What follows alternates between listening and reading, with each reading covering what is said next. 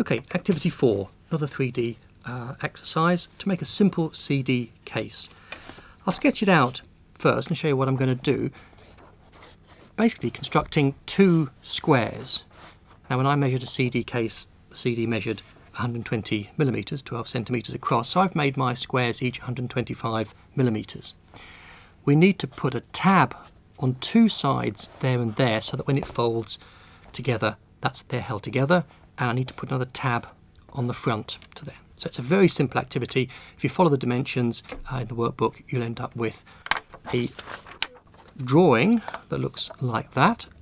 You can either do your drawing on a piece of paper like we did for the previous exercise, cut it out, stick it onto a piece of cardboard from a cereal packet, or you can draw it straight onto the cardboard as we did before. So here's my piece of cardboard from my cereal packet. You can see that I've got the two tabs, and these have been scored so they fold over.